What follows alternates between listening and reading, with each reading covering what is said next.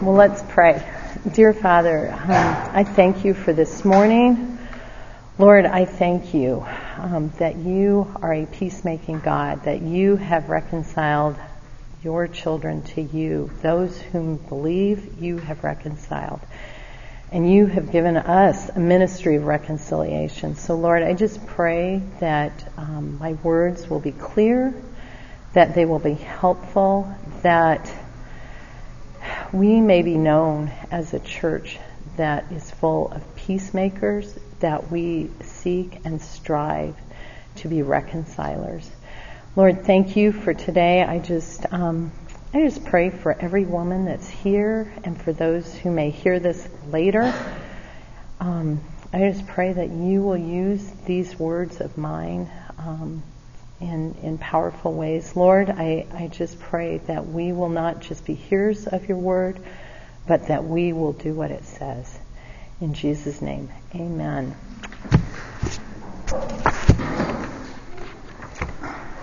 Okay, well, not always, but a lot of times I start with a disclaimer.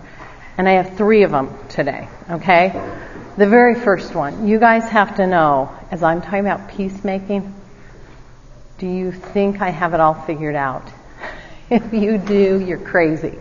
I do not. I have those same fears of running from conflict or not handling conflict well. So I don't have this figured out. So when I do, I've said this before, you guys will be preaching at my funeral. So that's when it'll all be over.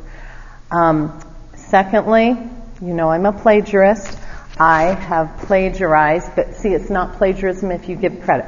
This is The Peacemaker by Ken Sande.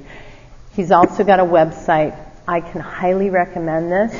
If you possibly ever talked to me about a conflict, I probably lent you this, or I told you to go buy it.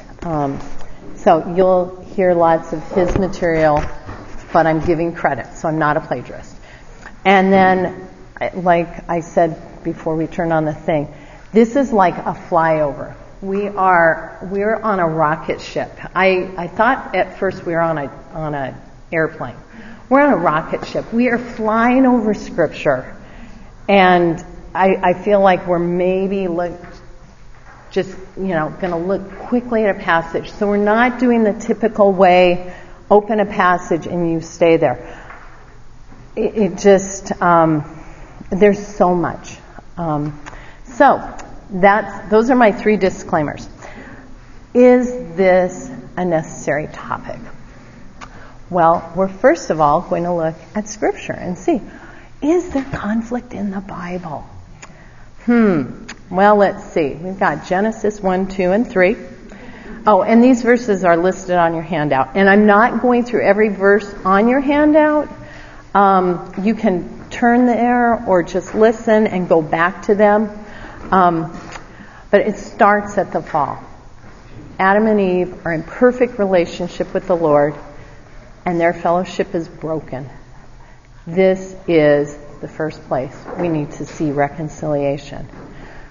What do we see next? And I don't love this, but after the sin of that, we see blame shifting. Adam says, Adam's got guts. He says to God, it's the woman you gave me. It's her fault. That is the first place of blame shifting. Then, what happens? She blames the serpent. She says, the serpent deceived me and I ate. So we see blame shifting. Big part of conflict. Then, we do get to see the first announcement of the gospel at Genesis 3:15. He, Jesus, will crush your head, and you, that's Satan, will strike his heel. We see that first promise. Then we see Adam and Eve, they're out of the garden. Then we see Cain and Abel, and Cain kills his brother. We see the first murder. Genesis 6:5. This is just talking about the condition of man. The Lord saw how great man's wickedness on the earth had become, and that every inclination of the thoughts of his heart was only evil all the time. Now, I'm sure as you guys are going through your reading plans, you're going to see trouble and strife all throughout Scripture. And it's not just in the Old Testament. And I could have stayed in the Old Testament and given you example after example after example. But we're going to fly, we're on our jet plane, or on our rocket, we're going to the New Testament.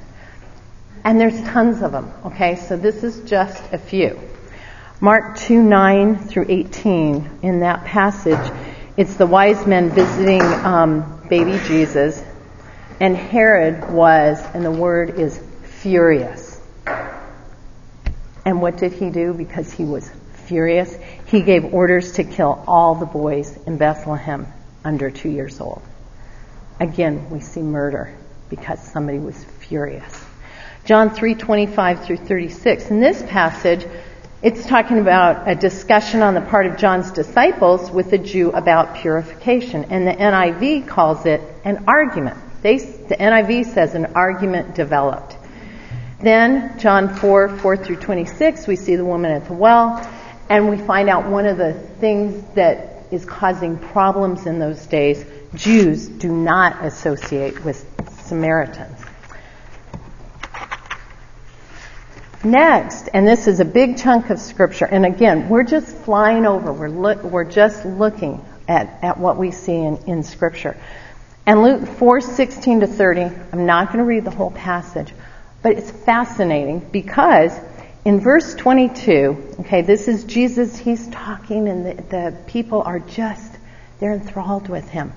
And here's what the people say, or what Scripture says about the people's response. And all were speaking well of him, and wondering at the gracious words which were falling from his lips. And they were saying, is this not Joseph's son? You go down 6 more verses, okay, and now Jesus kind of nails them and says, Gentiles and Jews, they're going to be united, they're not happy, and now here's what they say in verse 28. And all the people in the synagogue were filled with rage as they heard these things. And they got up and drove him out of the city, led him to the brow of the hill on which their city had been built, in order to throw him down the cliff. So we go from, I love you, to, I hate you, I'm going to kill you, in 6 verses. Do you ever feel like that? I know sometimes I do. Then another favorite, because I like to, well, I shouldn't say that.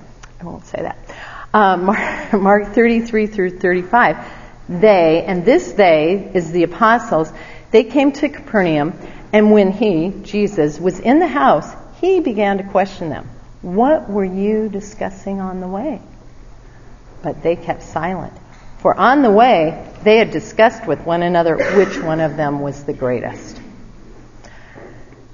We see the apostles fell into that. And I'm sure, and Scripture doesn't say this, but I can assume if we're getting in a little group and we're talking about which one of us is the greatest, if you have siblings, you've probably done that. Which one of you songs favorite?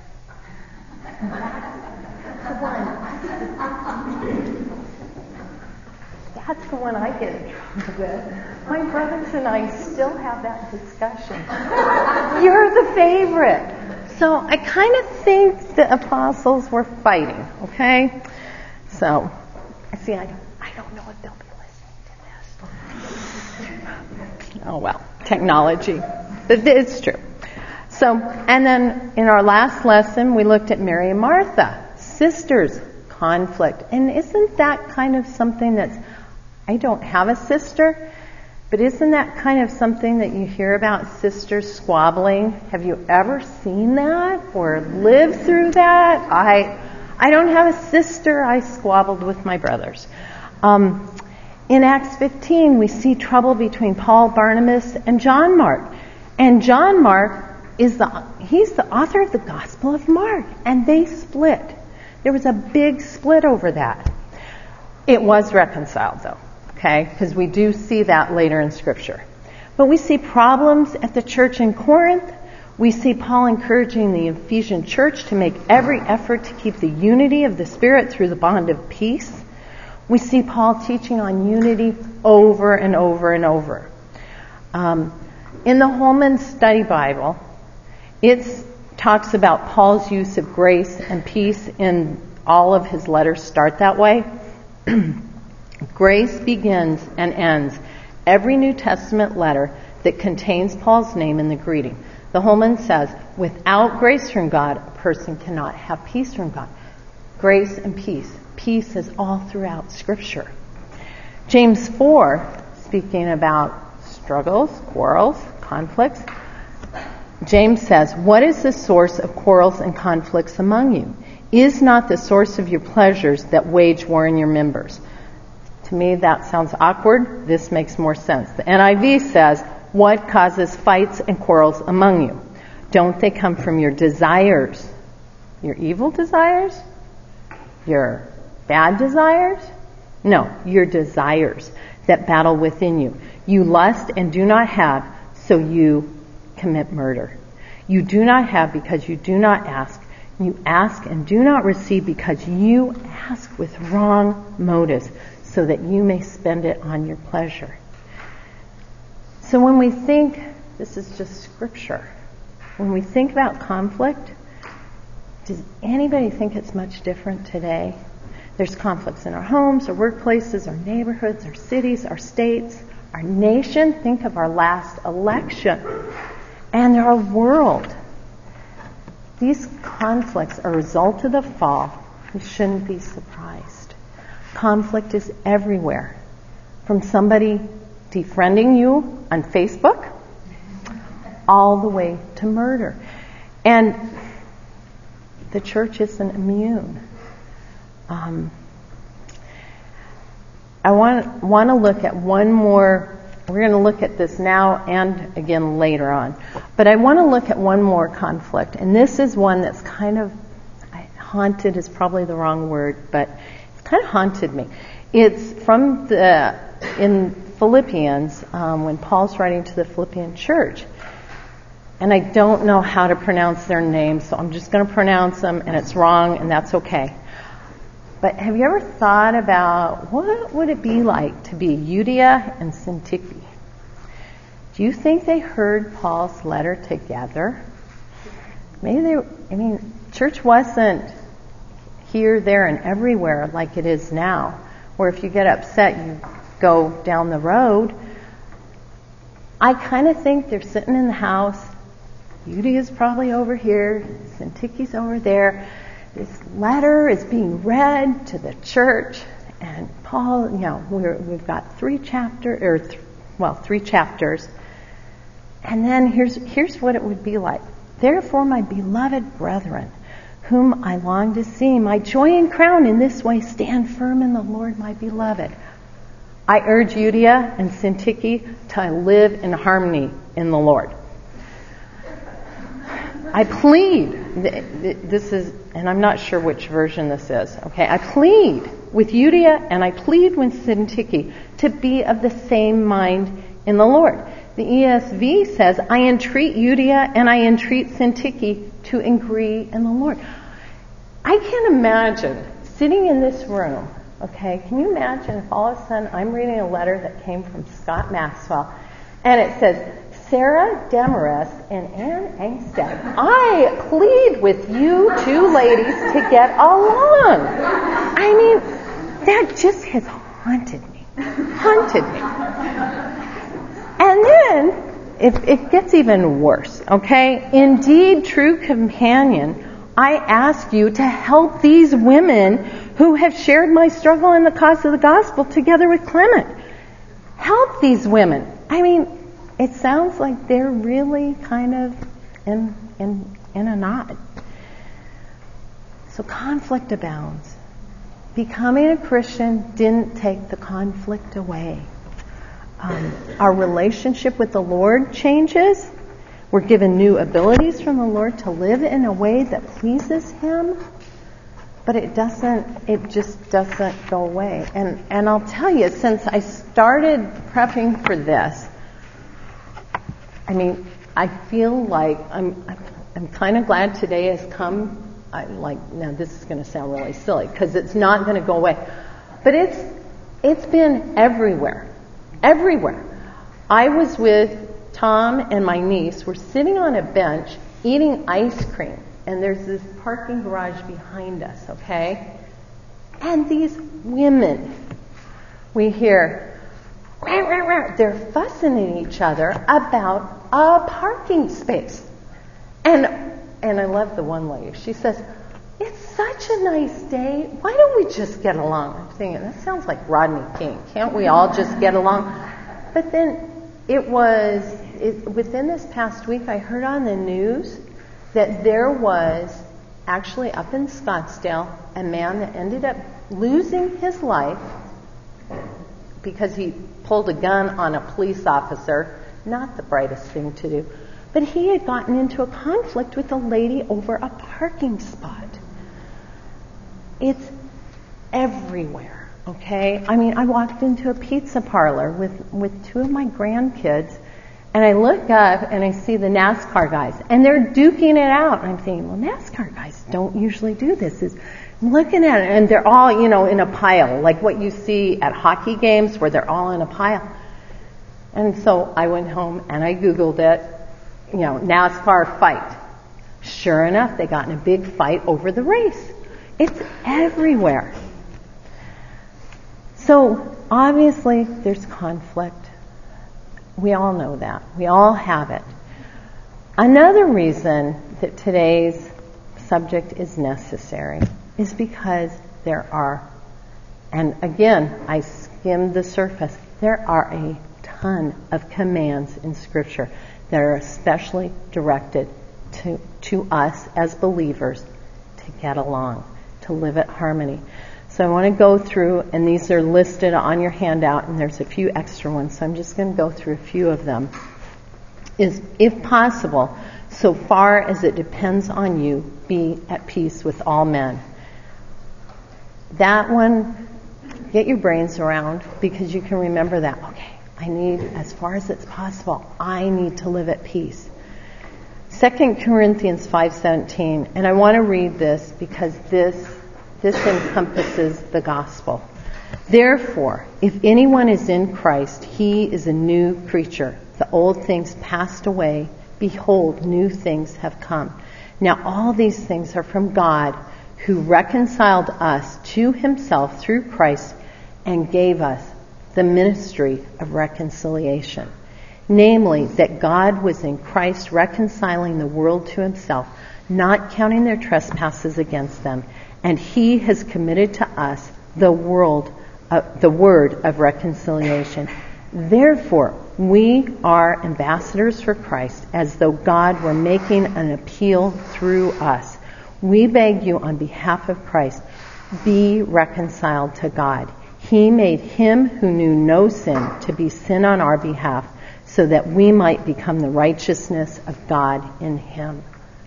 We have a ministry of reconciliation. God reconciled us to himself, and now we are to do the same.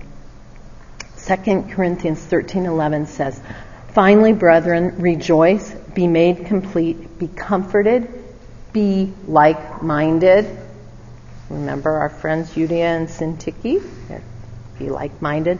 "Live in peace, and the God of love and peace will be with you." And there's lots and lots of other commands.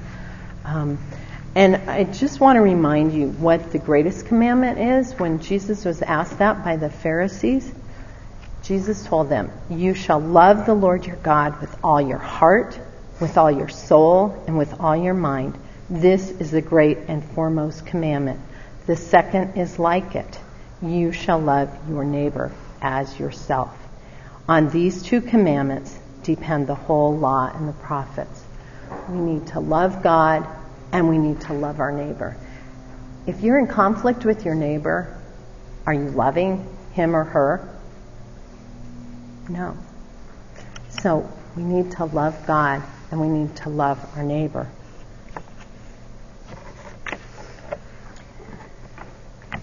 So in order for us to live in peace, in unity, to be like-minded, to have harmony, what do we need? We need the gospel. And I went to our doctrinal statement because that seemed like a logical place for me to go.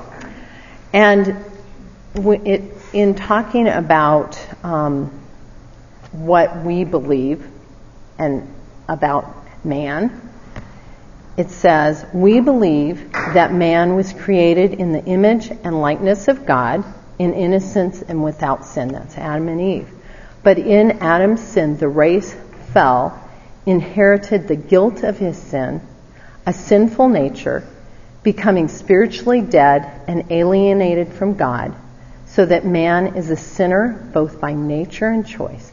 Man of himself is incapable of remedying his lost and depraved condition. I think this explains a lot of the why there's conflict. Where it can get a little bit tricky is, okay, why isn't the church just happy land?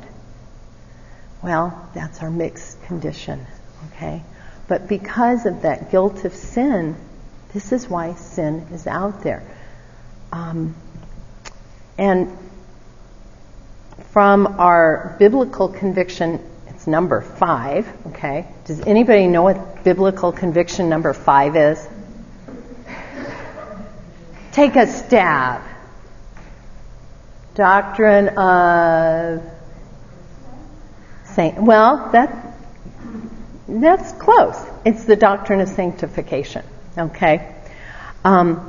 Here's God's remedy for us as believers. The gospel, and remember the gospel, Jesus dying for our sin. Okay? The gospel is not merely important at the point of our conversion. The power and promises of the gospel are essential for living the Christian life every day. The gospel is the only reason you or I can even begin to hope to be a peacemaker. Prior to conversion, okay, every person was a slave of sin, impurity, lawlessness, shame, and death, unable to keep God's law, but unable to escape God's law, condemned by law and incited by sin to further lawlessness. So when we see somebody in a parking lot losing their life because they got in a fight over a parking spot, we shouldn't be surprised. But by His grace, God has united every believer to Jesus Christ, crucified and raised, so that the believer would be powerfully freed from the tyranny of sin to undoubtedly become a slave of God and a slave of righteousness and a slave of obedience. God has united us by the power of the gospel to Jesus Christ. That's why we're able to be peacemakers. Our death in Him changed our relationship to sin and law, so that we would no longer be slaves to sin and condemned by law, but undoubtedly raised to new life and freedom from the power of sin's mastery. The believer now, by the power and promises of the gospel, has died to sin and has been raised with Christ, walks in newness of life, is being progressively conformed into the image of Christ, is under grace, which reigns through righteousness to eternal life, is a slave of God, of righteousness and obedience. That's why we can be peacemakers. As the believer lives the Christian life, he or she must never graduate from the gospel. We can never forget this. The gracious promises and the transforming power of God for us in the gospel are needed every day. The promises of God for us in the gospel are immeasurably more powerful for sanctification than our promises to Him. I love that. I love that. It's because of what He has done. It's not because I'm going to promise, God, I want to be a peacemaker, so I promise I'm not going to say anything negative to anybody ever again. Okay? It's because of what He has done. As we fight sin, and it is a battle, we must find ourselves at the cross of Jesus Christ and be reminded of the objective grace realities of our new position in Christ. As we seek to obey God and be conformed to the image of Jesus, we must anchor all of our efforts in the finished work of Jesus Christ at the cross. It was by Jesus' death, burial, resurrection that He secured for us the power and promises we need to live a life pleasing to God. And I love this. And again, I am reading this directly from our doctrinal statement and our biblical convictions. And I would encourage you, go back to those. If you've been in membership class, you've gone through them. But it had been a while since I'd looked at them. I was so excited when I read it. I thought, I need to share this with the ladies. But I love this. We desire as a church to cling to these grace realities of the gospel in all that we do. Ladies, we can try really hard not to be Euodia and Syntyche. And we can try really hard to get along, but we can't do it in and of ourselves. We need Christ's finished work on the cross. We need Him. It's because of what He has done that we can be peacemakers. Now, I added this after the outline, so you may want to write these few verses down, because these are what I'm going to call, and like I said, I just feel like this is the tip of the iceberg. But here's some preventative things. I know we all get in situations, if you talk to people, if you're around other people, unless you're a monk living in a monastery where you don't talk to anybody, and I am sure there's a way they have conflicts there. It's probably cross your arms, do this, or I'm not going to look at you. I'm sure they get fussy with each other, even there, because that's our nature, okay? But here's some preventative things. Encouragement from Scripture. And this is the tip of the iceberg. There could be 100 more. But Proverbs 15:1, a gentle answer turns away wrath, but a harsh word stirs up anger. I think we all know that. There's going to be times where somebody, and usually it's those that we're closest to, they say something, okay, and it's maybe got a little bit of wrath in it. You can throw gasoline on that fire if you want. I know I'm queen of that. It's like, rah! But you know what? Scripture tells us a gentle answer turns away wrath. Proverbs 18:2, the tongue has the power of life and death. We can kill each other with our words, or we can bring life. Proverbs 12:18, reckless words pierce like a sword, but the tongue of the wise bring healing. And ladies, I want to just encourage you. Proverbs has tons of encouragement of how to live. We all know the ones about better to live on the corner of a roof than with a really lovely wife? No, it's with the dripping faucet. Okay. Tom, you have to remind me.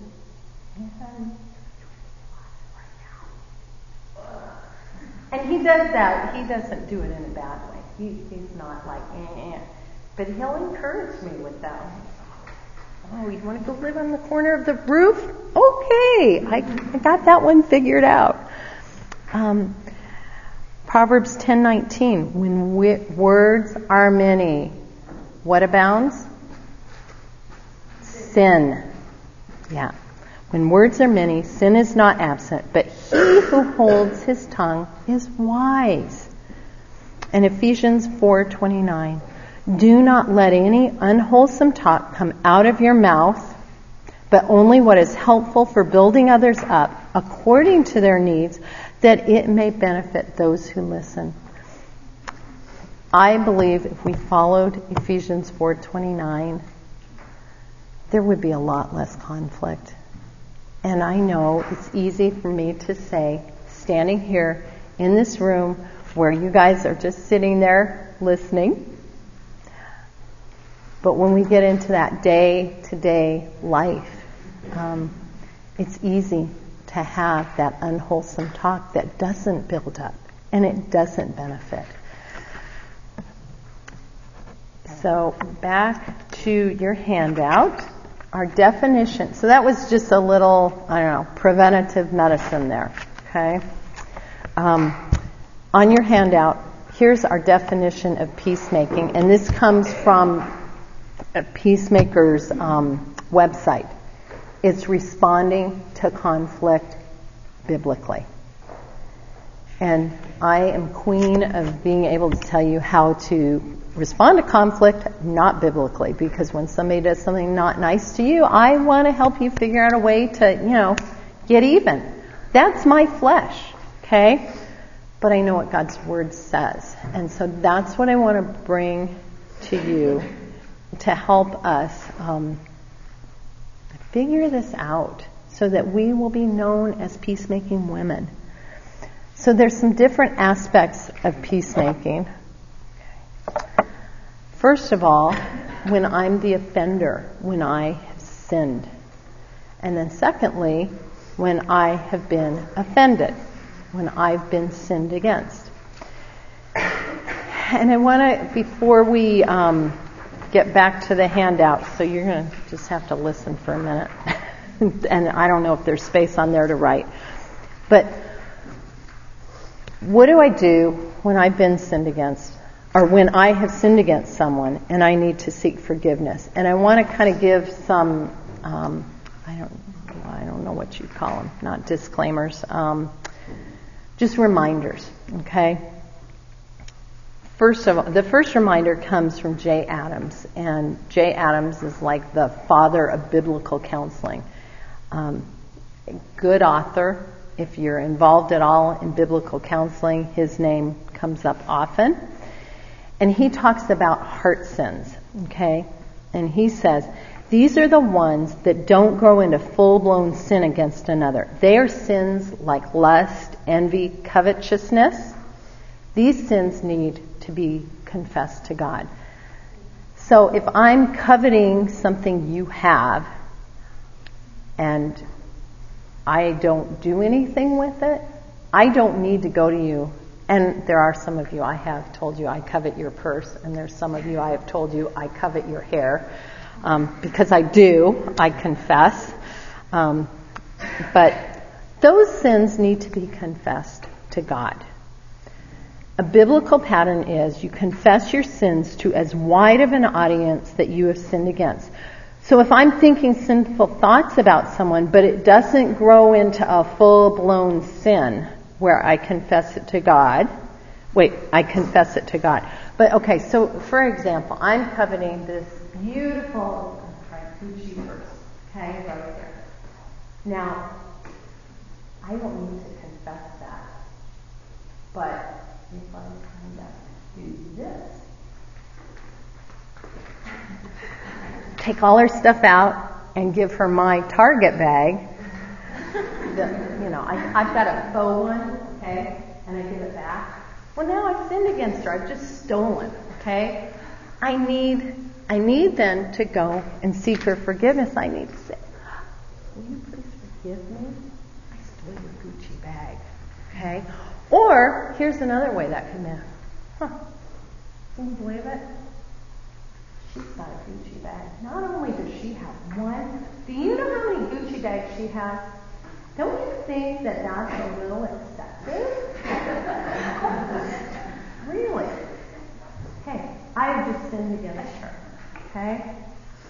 So, at that point, then I need to go and say, oh, will you please forgive me because I slandered you?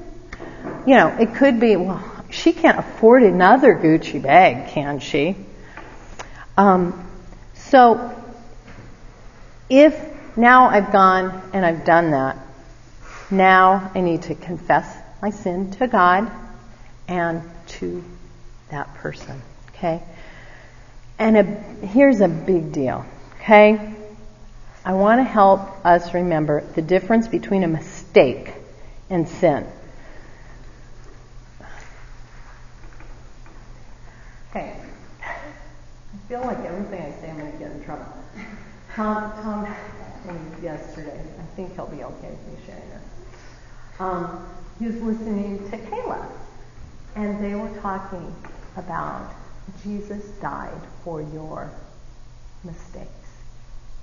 And he said, I'm gonna call him. It's like, you know what? A mistake would be if I grab this bag thinking it's mine and I walk out, you know, that's a mistake.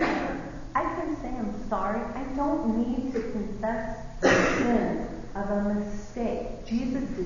I was thinking about this. Jesus did not die for my mistakes. Jesus died for my sins. It's just, So a mistake is different.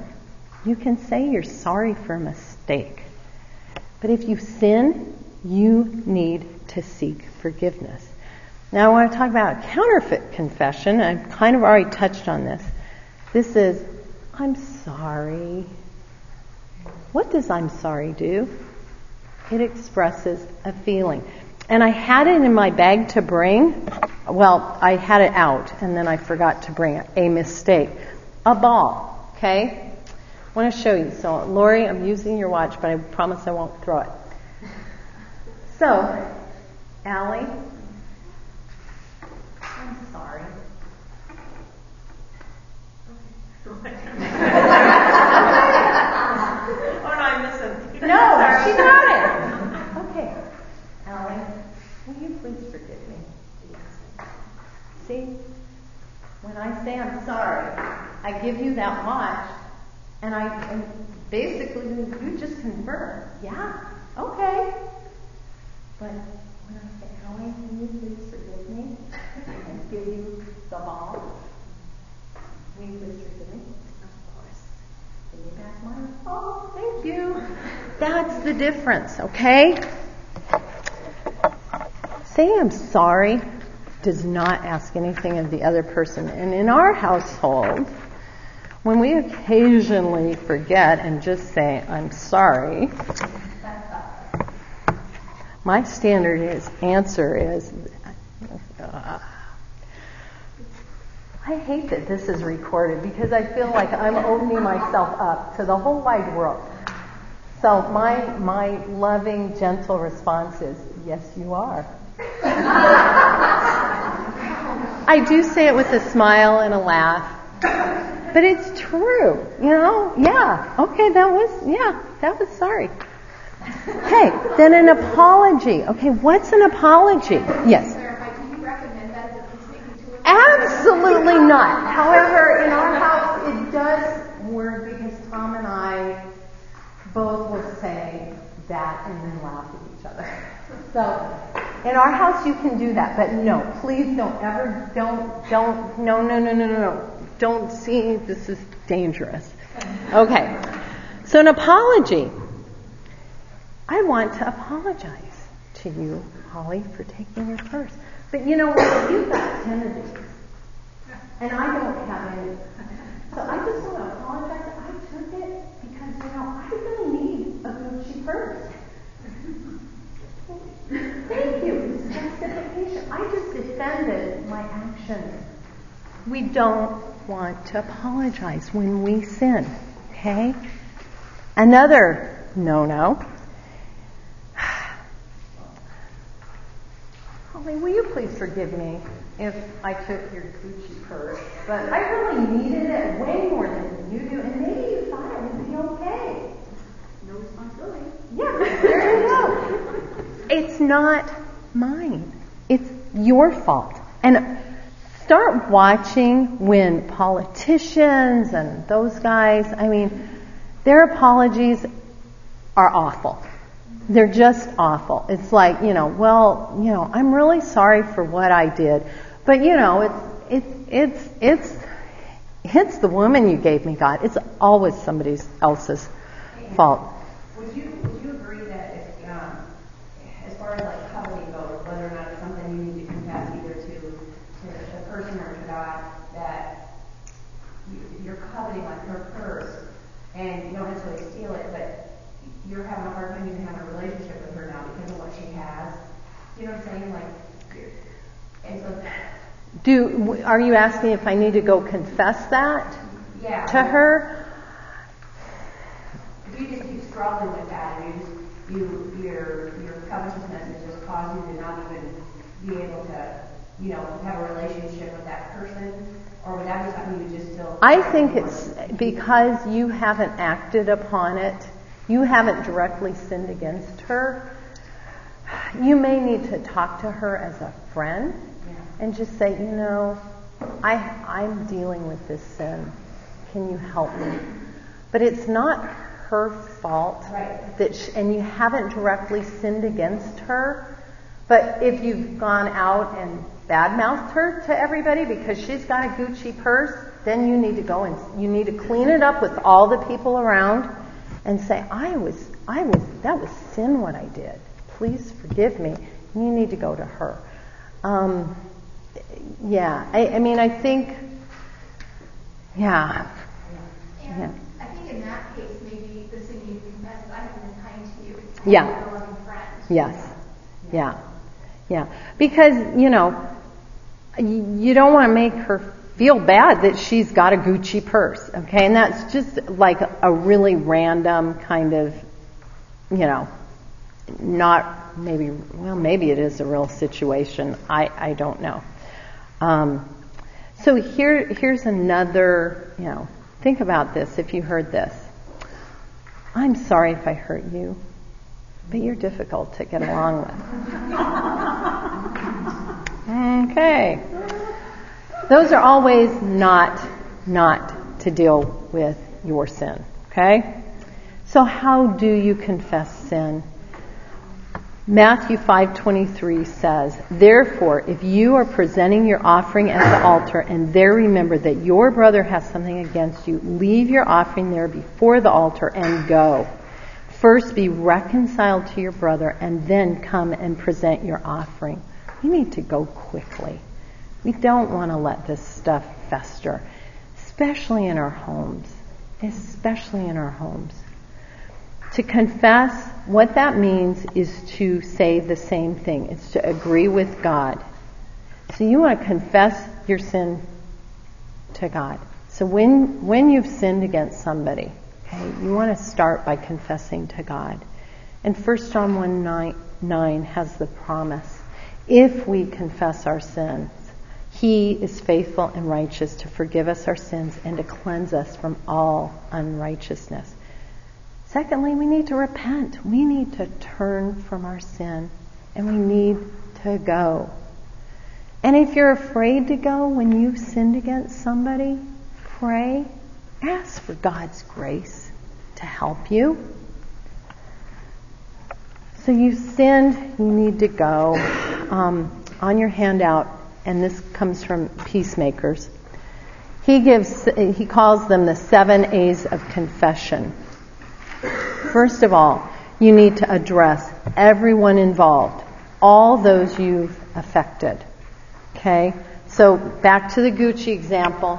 If I've slandered Holly to 5 people, I need to go to 5 people.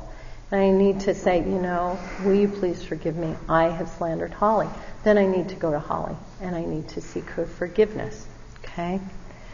Avoid if, but, and maybe. Okay? It's not, if only you would have kept that Gucci bag under the table so I didn't see it, I wouldn't have said those things about you. It's your fault. You don't do that. Avoid those words. And that's what I have seen often in, when you see politicians or, those confessions usually have a it, but, or maybe, or perhaps in there. Admit specifically both to your attitudes and your actions. Be specific. Don't just, will you please forgive me? Well, what'd you do? It needs to be specific. Will you please forgive me when I said that about you? It was unkind. As Sarah said, I wasn't being a good friend. I'm sure that hurt you. Will you please forgive me? We need to acknowledge the hurt. And this is where you can say, I'm sorry. Will you please forgive me? I know when I did hurt you. I am so sorry. I can only begin to imagine how much that hurt you. That's okay to say I'm sorry then. You can't express that feeling at that point. Okay? 5, accept the consequences, such as making restitution. If you've I stole that Gucci purse and then I took it home and I cut it up with a knife because I'm so jealous about it. Okay, guess what? I need to go get a job so I can replace that Gucci purse. Okay? You need to figure out how do I make restitution? How do I make it right? And I think it's important to say in that situation, here's what I did. And here's how I plan on correcting it. Then alter your behavior. Change your attitudes and actions. Holly, by God's grace, I am not going to covet your Gucci purse anymore. And I am going to work really hard at not being covetous. Okay? And ask for forgiveness. Don't just say, well, I'm sorry I took your purse. Because again, all that does is it leaves that in her court and then allow time. Now, if I have a reputation of stealing her Gucci purse and I keep doing it over and over, she may not believe me. Okay? That's where the allow time, especially in our close relationships. I don't know about you guys, but me, I typically do the same sins multiple times. Okay? So there can be that sense of, yeah, but you've done that, and you've done that, and you've done that. And so sometimes it does take some time. And in this, remind yourself of the gospel. Remind yourself, you know what? I can change, and I can be more like Christ. It's going to take hard work, but you know what? God's power is at work within me. Okay? Confession is saying to another, you are right, I did wrong you, I did sin against you. It's admitting what has been charged as true. In the final analysis, true confession is agreement with another that is in agreement with God's word. So again, what does it sound like? Will you please forgive me for not listening to your opinion? I'm sorry that I hurt you when I did that. Okay? Jay Adams gives this counsel. Stick entirely to your own sin. Especially in those close relationships, things can kind of escalate. And so I can start something, and then it gets fed a little bit, and then it gets a little bit worse. And so I can, not that I would ever do this, point to somebody else's sin, trying to make mine look not quite as bad. That's not right. Stick to your own sin. So what do I do if someone comes to me and tells me that I've sinned against them? And I want to remind you, be approachable. This is important in our everyday relationships. those in our homes, our workplace, our church, and our small groups and our discussion groups. Be approachable. Don't have that wall around you so that if you sin against somebody and maybe you're unaware of it, that they feel like, well, I'd never go to her because she'll rip me apart. Okay? Be approachable. If somebody comes to you, thank them. Thank them for coming to you. Ask them to forgive you. Now this is if they agree, or if you agree with them. Confess your sin to God and thank the Lord for His mercy to you in revealing your sin and for paying the price for that sin. And then repent. You need to change. Okay? That's when you agree.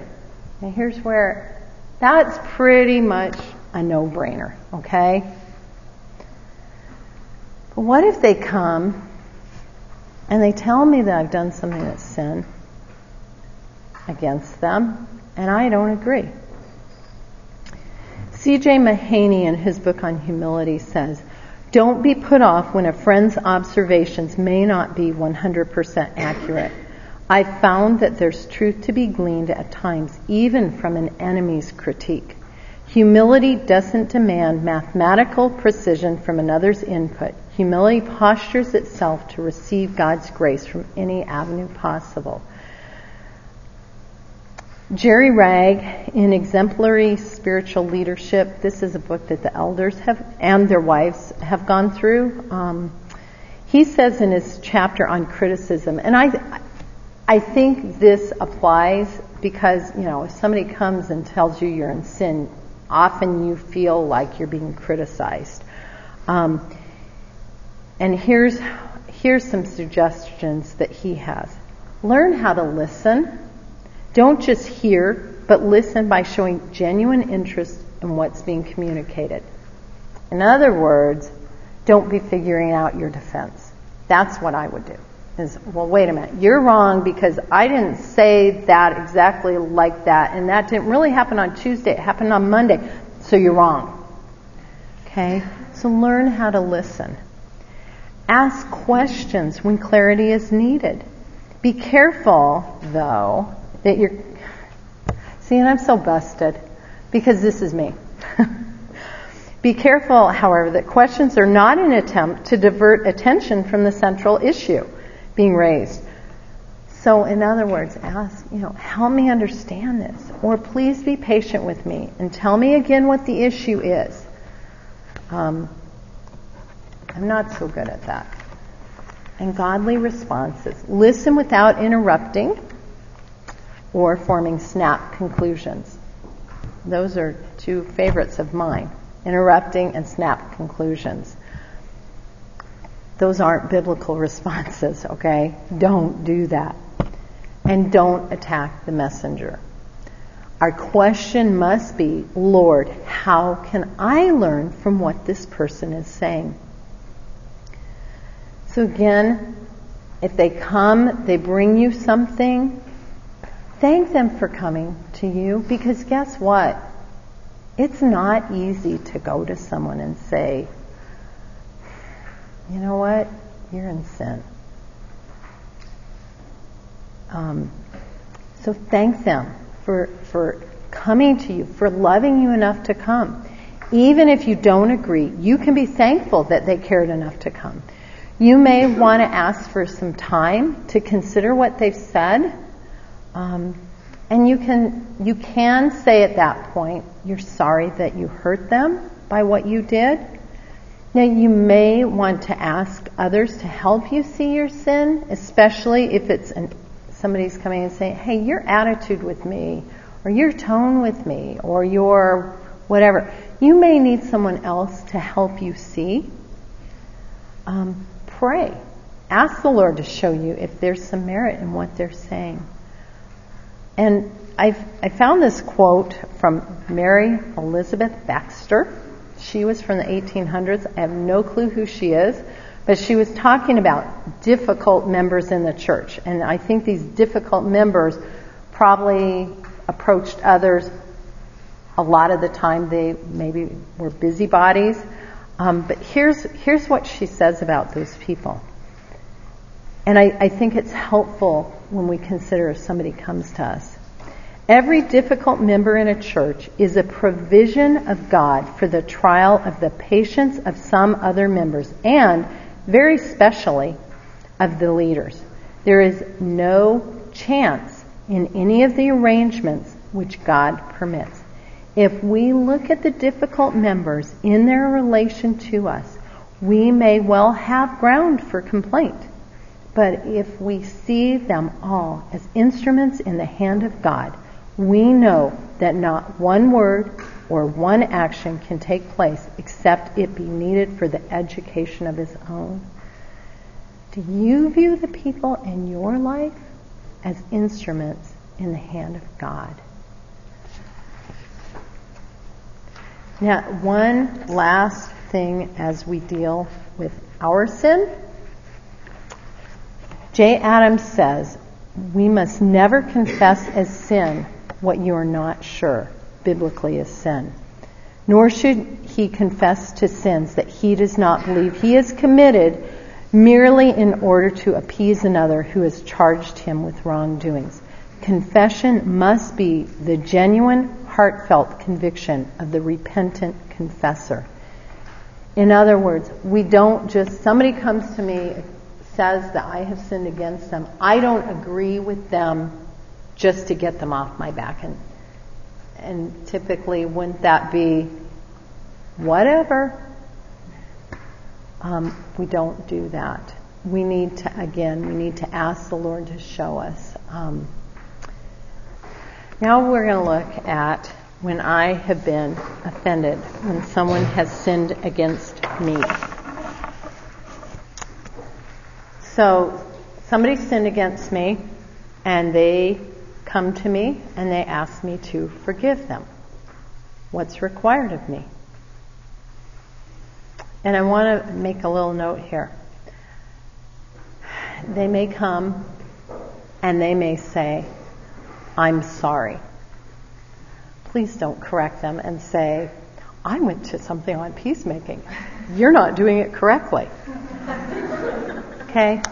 If they say they're sorry, you can say, you know what? Thank you for coming to me. If they don't do it perfectly, if they throw in an if or a but or a maybe, be gracious, okay? And you need to forgive them. Ken Sande, I want to read his definition of forgiveness because it's extremely helpful to understand when we forgive what we're doing. To forgive someone means to release from liability to suffer punishment or penalty. Aphemi, a Greek word that is often translated as forgive, means to let go, release, or remit. It often refers to debts that have been paid or canceled in full. I don't know how to say this. Charizome, another word for forgive, means to bestow favor freely or unconditionally. This word shows that forgiveness is undeserved and cannot be earned. As these words indicate, forgiveness can be a costly activity. When you cancel a debt, it doesn't simply disappear. Instead, you absorb a liability someone else deserves to pay. Similarly, forgiveness requires that you absorb certain effects of another person's sins and release the person from liability to punishment. This is precisely what Jesus accomplished at Calvary. He secured our forgiveness by taking on himself the full penalty of our sins. Remembering what he did to purchase our forgiveness should be our greatest incentive to release others from the penalties they deserve. One of the primary passages on forgiveness, and it is a place to go if you've been sinned against, okay? This will help you. It helps me. Matthew 18:21 through 35. Then Peter came to Jesus and said, Lord, how often shall my brother sin against me and I forgive him? Up to 7 times. And that 7 times, Peter was being Peter. He took common in that day by Jewish law. My understanding is they were required to forgive 3 times. So I figure Peter probably went 3 plus 1 more for good measure and came up with 7. That's how I figure he did it. I don't know. It may be because 7 is complete. I don't know. But I'm going to figure it's 3 plus 1 for good measure. Jesus said to him, I do not say to you up to 7 times, but up to 70 times 7. Now, did Jesus mean at 491 you don't have to forgive? No, that's not what Jesus meant. He meant you need to forgive, period. And then he goes on to tell this parable. For this reason, the kingdom of heaven may be compared to a king who wished to settle accounts with his slaves. When he had begun to settle them, one who owed him 10,000 talents was brought to him. 10,000 talents was the biggest number. It's an unpayable debt. But since he did not have the means to repay, his Lord commanded him to be sold, along with his wife and children, all that he had, and repayment to be made. So the slave fell to the ground and prostrated himself before him, saying, Have patience with me, and I will repay you everything. He can't repay them everything. This is an unpayable debt. And the Lord of that slave felt compassion and released him and forgave him the debt. But that slave went out and found one of his fellow slaves who owed him 100 denarii, and that's like a day, maybe a month's worth of wages. So it is a payable debt, okay? Seized him, began to choke him, saying, Pay back what you owe. So his fellow slave fell to the ground and began to plead with him, saying, Have patience with me, and I will repay you. But he was unwilling and went and threw him in prison until he should pay back what was owed. So when his fellow slaves saw what had happened, they were deeply grieved and came and reported to their Lord all that had happened. Then summoning him, his Lord said to him, You wicked slave, I forgave you all that debt because you pleaded with me. Should you not also have had mercy on your fellow slave in the same way that I had mercy on you? And his Lord, moved with anger, handed him over to the torturers until he should repay all that was owed him. My heavenly Father will also do the same to you if each of you does not forgive his brother from your heart. Okay, let me help all of us. This is helpful to remember. I'm the one with that unpayable debt, okay? That 10,000 talent or 10,000 bag of sin. Christ forgave me. I've been forgiven much. How can I find anybody that I can't forgive, okay? I must forgive because the sinless one paid for my sin. Somebody else's sin against me is nothing compared to what I have done to the sinless one. If we can remember that, it will help us forgive.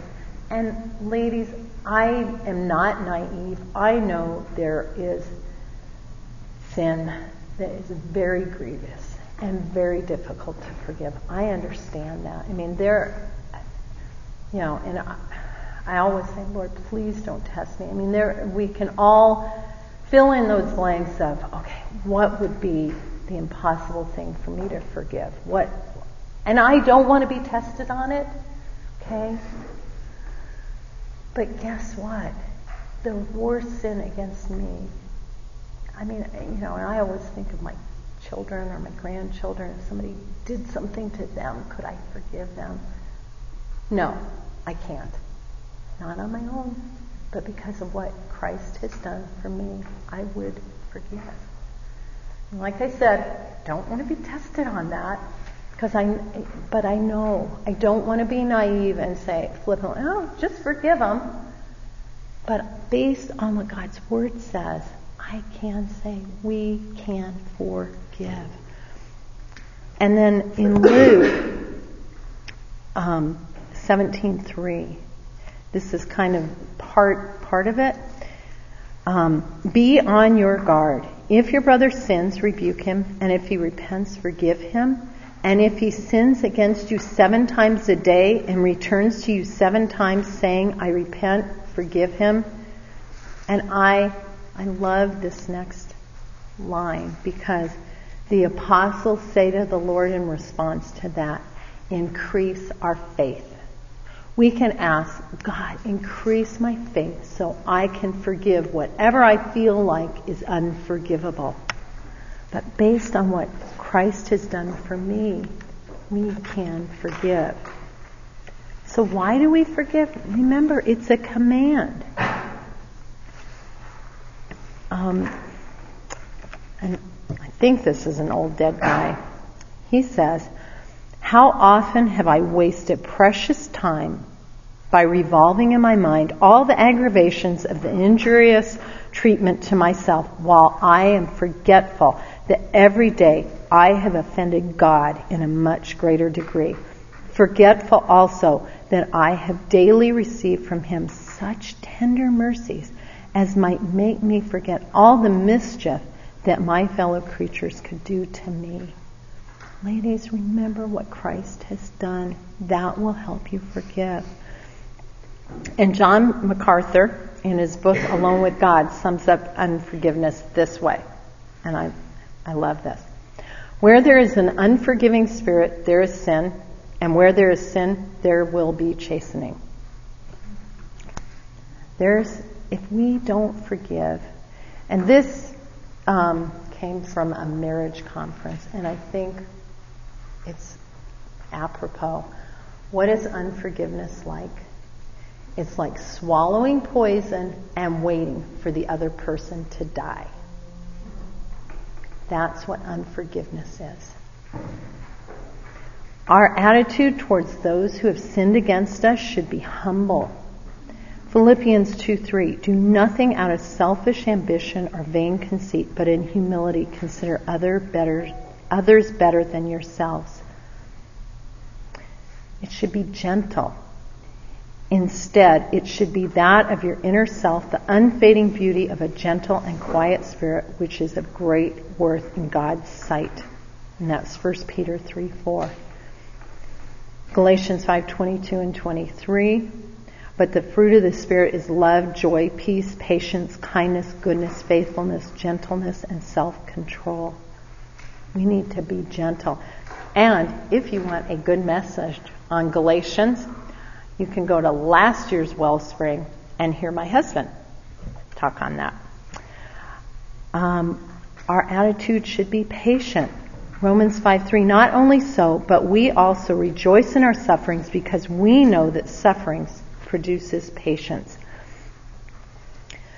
So, when someone else is offending or sinning against me, and they just aren't aware of it, okay? What are my options? Well, I can choose to overlook the sin, and there are some offenses that should be overlooked. Remember Proverbs 19:11. A man's discretion makes him slow to anger, and it is his glory to overlook a transgression. 1 Peter 4:8 instructs us, above all, love each other deeply, because love covers over a multitude of sins. This should be my attitude. Our heart should be to cover over a multitude of sins. Galatians 6:1 says, brethren, if anyone is caught in any trespass, you who are spiritual, restore such a one in a spirit of gentleness, each one looking to yourself, that you too will not be tempted. That's for those times where you should not or cannot overlook an offense. And there are some times where someone's sin is too serious to overlook. And Ken Sandy, again, the peacemaker, gives some helpful suggestions for making that determination. First of all, is that sin dishonoring God? Is someone who professes to be a Christian is behaving in such a way that others are likely to think less of God, His church, or His word? You need to go. If you see someone that is in sin, you need to go. It's the loving thing to do. Is it damaging your relationship? Anything that has disrupted the peace and unity between two Christians must be talked over and made right. Hebrews 12:14, make every effort to live in peace with all men and to be holy. Is it hurting others? Directly would be an example like child abuse or drunk driving. It's hurting others. On those, the authorities most likely need to be involved. Okay? If it's something like child abuse or drunk driving. Or indirectly, by example, it may be the person is setting an example that encourages others to behave in a similar sinful manner. So, for example, if you see me speaking in an unkind way to Tom, you need to tell me. You need to remind me, man, that's not very kind how you're talking to your husband. Is it hurting the offender? Directly would be drug abuse. They're doing drugs. They're hurting themselves by that. Or indirectly, where it's impairing their relationship with God or with others. If you see somebody continually ripping into people or being, I think you know what that means, what that looks like. Galatians 6:1 again, it instructs us. If someone is caught in a sin, you who are spiritual. Who's spiritual? Believers. If you're a believer, this is not left for the elders and the elders' wives and the deacons' wives to go restore. It's our job as believers. Now, if a sin doesn't appear to be doing serious harm to them, it may be best to pray that your sister or your brother in Christ will see their need for change without being confronted. On the other hand, if the sin seems to be dragging your friend under, you should try to help her. You should hand them the rope and pull them out. Now, here's some little reminders. We need to be careful. We are not the fourth person of the Trinity. Okay? We may be God's instrument, but we are not the Holy Spirit. If you need to seek counsel, you're not sure, okay, do I really need to go and talk to this person? I would suggest you try to flatten out the details. And what that means is you make it so that if you come to me, you're vague enough that I don't know who you're talking about. So you flatten out the details. And I don't have time. Never mind. Okay. Another thing to consider, is this a pattern? Or did you see me one time be snappy with Tom? If you see it one time, you can most likely overlook that offense. It may help when you think about it. If I was the one doing it, if you were the one doing it, would you want someone to come and say something to you? Great question to ask. Is it loving not to go? If I let this thing go and this person lives their life for another 40 years and continue in this manner, they're going to be 80 years old still doing the same thing. Is that loving? I would say no. So you need to go. And Tom made sure I put this in here.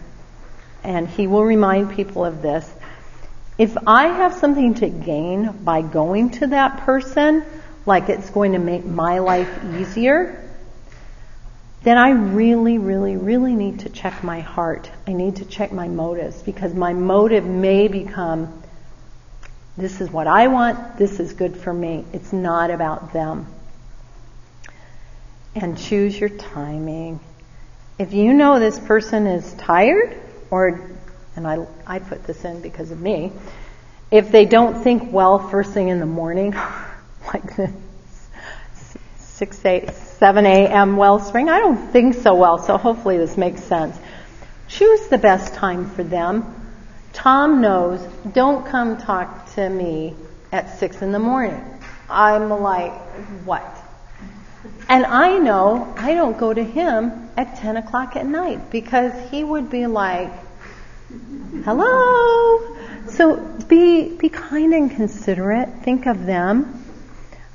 And remember, Proverbs 27:6, faithful are the wounds of a friend, but deceitful are the kisses of an enemy. I would rather have somebody be faithful enough and come to me and tell me, show me if I'm sinning. And Matthew 7:12, in everything therefore treat people the same way you want them to treat you. That to me, if I'm doing something, I'm in sin, the loving thing, I want you to come to me. And we need to have more concern for our brother or sister than we do for ourselves. So if I do need to go, what do I need to do? First of all, Matthew 7:3-5, why do you look at the speck of sawdust in your brother's eye and pay no attention to the plank in your own eye? How can you say to your brother, let me take the speck out of your eye, when all the time there's a plank in your own eye? You hypocrite. First, take the plank out of your own eye, and then you will see clearly to remove the speck from your brother's eye. Determine if you've contributed to the problem, and if you do, you need to seek forgiveness first. And it doesn't mean seek forgiveness and now lay it on them. You may need to wait to talk to them about their sin. Secondly, you need to forgive the person in prayer before going. This helps you be ready to grant forgiveness. And when you determine that you need to go and you need to say something, go graciously and tentatively. Unless you have clear first-hand knowledge that a wrong has been done, give the other person the benefit of the doubt and be open to the possibility that you have not assessed the situation correctly. Proverbs 18:17 is a great reminder. The first to plead his case seems right until another comes and examines him. Have to be careful because Proverbs 18:17 can be thrown out like, well, that's not all there is to it. And that very well may be true, but you have to be careful that you don't use that like, well, they're wrong, I'm right. And remember your attitude. It should be humble, gentle, and patient. And if they agree and seek your forgiveness, grant them forgiveness. Don't dwell on the incident. You need to renew your mind with Scripture. You don't bring it up again unless maybe admonishment is needed because they do it again. Okay? You don't talk to others about it or gossip. And you do your best not to let the incident stand between you or to hinder your personal relationship. So what do I do if they don't agree with me and I still believe something is sin? And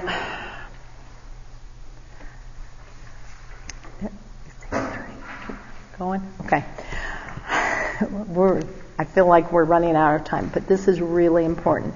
Okay, so I've gone to somebody about a sin, and I want to be clear, it's not maybe a one-time thing. It is a pattern of sin, and they don't agree with me. What in the world do I do? Okay, and I went to our church's website and I found this.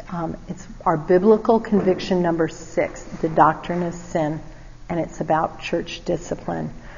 And I'm not going to read it because of time, but I want to encourage you, go to our website, look at if you're in that spot, go and read about Matthew 18. What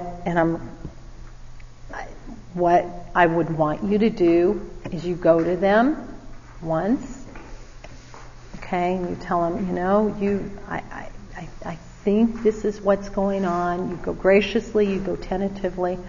They don't see it. You still believe it's sin. You probably should go to them again. Talk to them about it again. Then you may need to involve someone else. That's for their protection and yours. You go to establish. Well, is this really sin? Okay. You may then, say you go and the witness agrees with you. Yes, that person is in sin. You're now at step 3 of church discipline. And at that point, and it may be a little bit sooner, but at that point, if you are part of Grace Bible Church, you need to go to one of the elders. The elders need to be involved at step 3. And you know what? And we talk a lot in our church about church discipline. It seems, if you're not familiar with it, it seems harsh and unloving, but it is the most loving thing you can do for someone. Because they've got something in their life that's dishonoring the Lord. So you need to go, but you're not in it alone. At that point, you need to involve the elders. How do I respond to that person that's just in unrepentant sin? And sometimes these can be in our very closest relationships where somebody is continually sinning against us.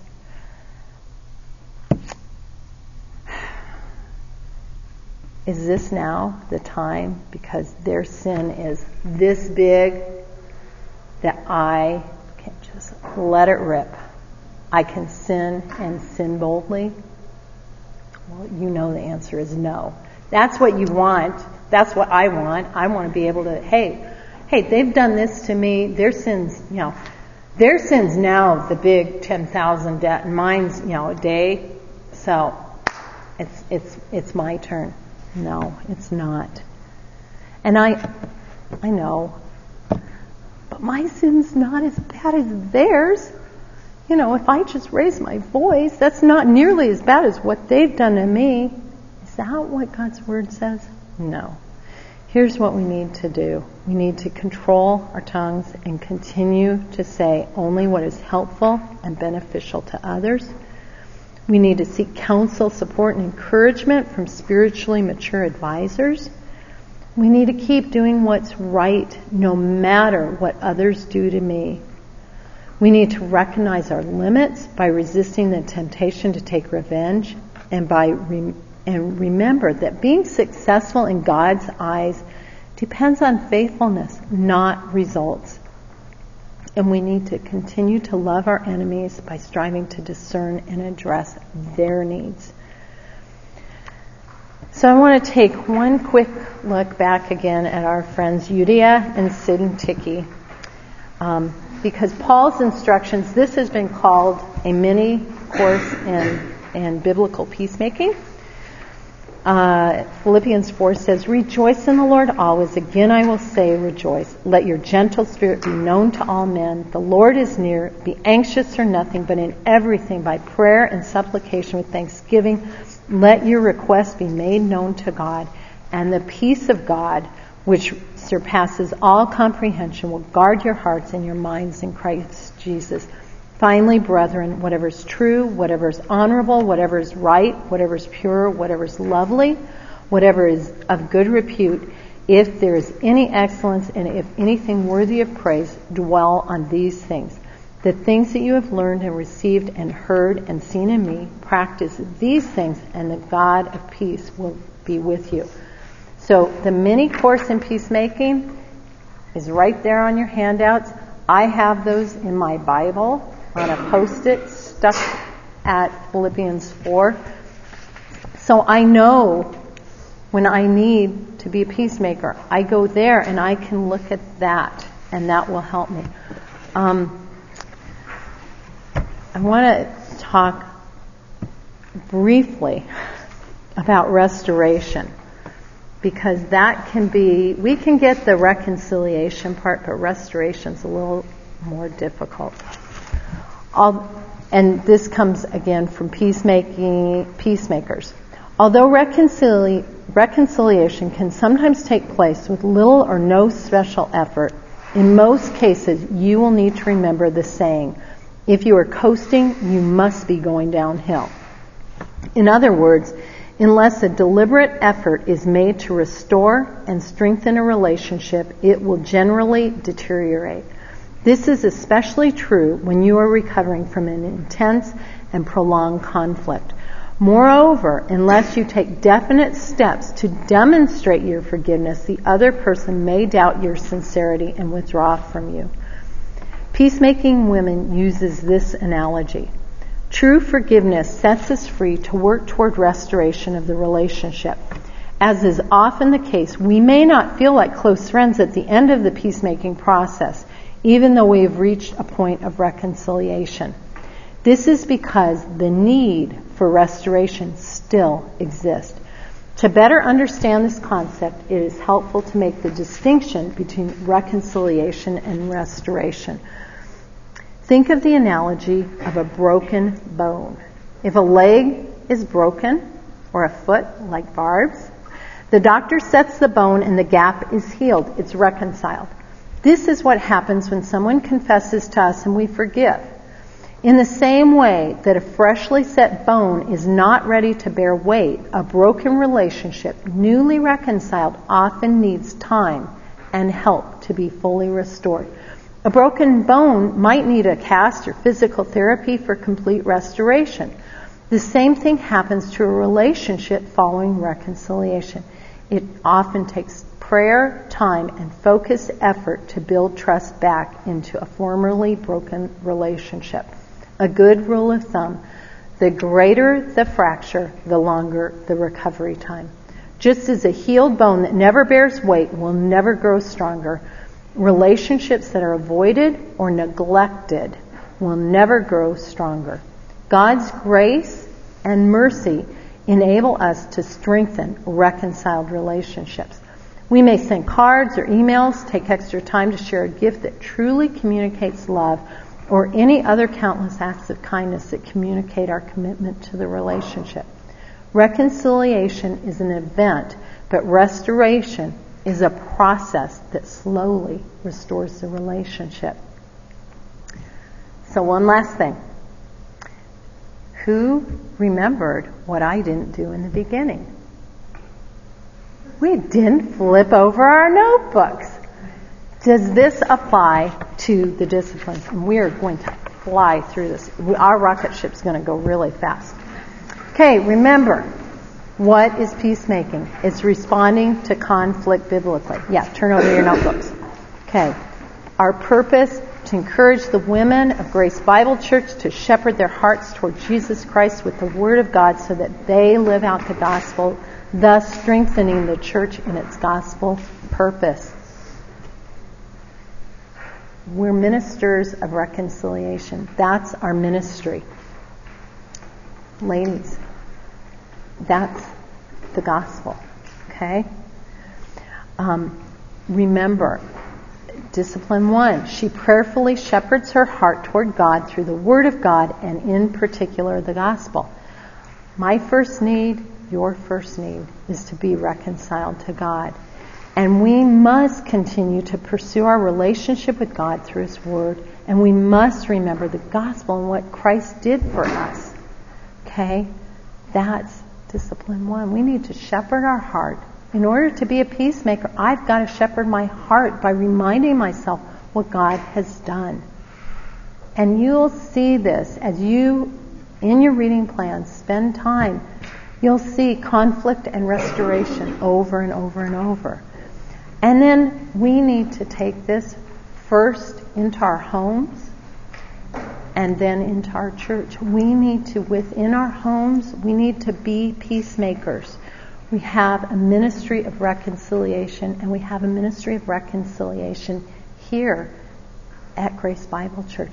And then out into the world. We need to be different. People need to see our church and go, wow, there's something different. Those ladies, they're all different, but look, they get along. They love each other. Look at their families. This is how peacemaking applies. Let's pray. Father, thank you for this morning, Lord. Just thank you that you have reconciled us to you, that you sought us while we were in sin. You gave us a new heart. You gave us Jesus. You gave us your Holy Spirit. Lord, you are a good and faithful God. Lord, I pray that you will help us to be known as women that are peacemakers. In Jesus' name, amen.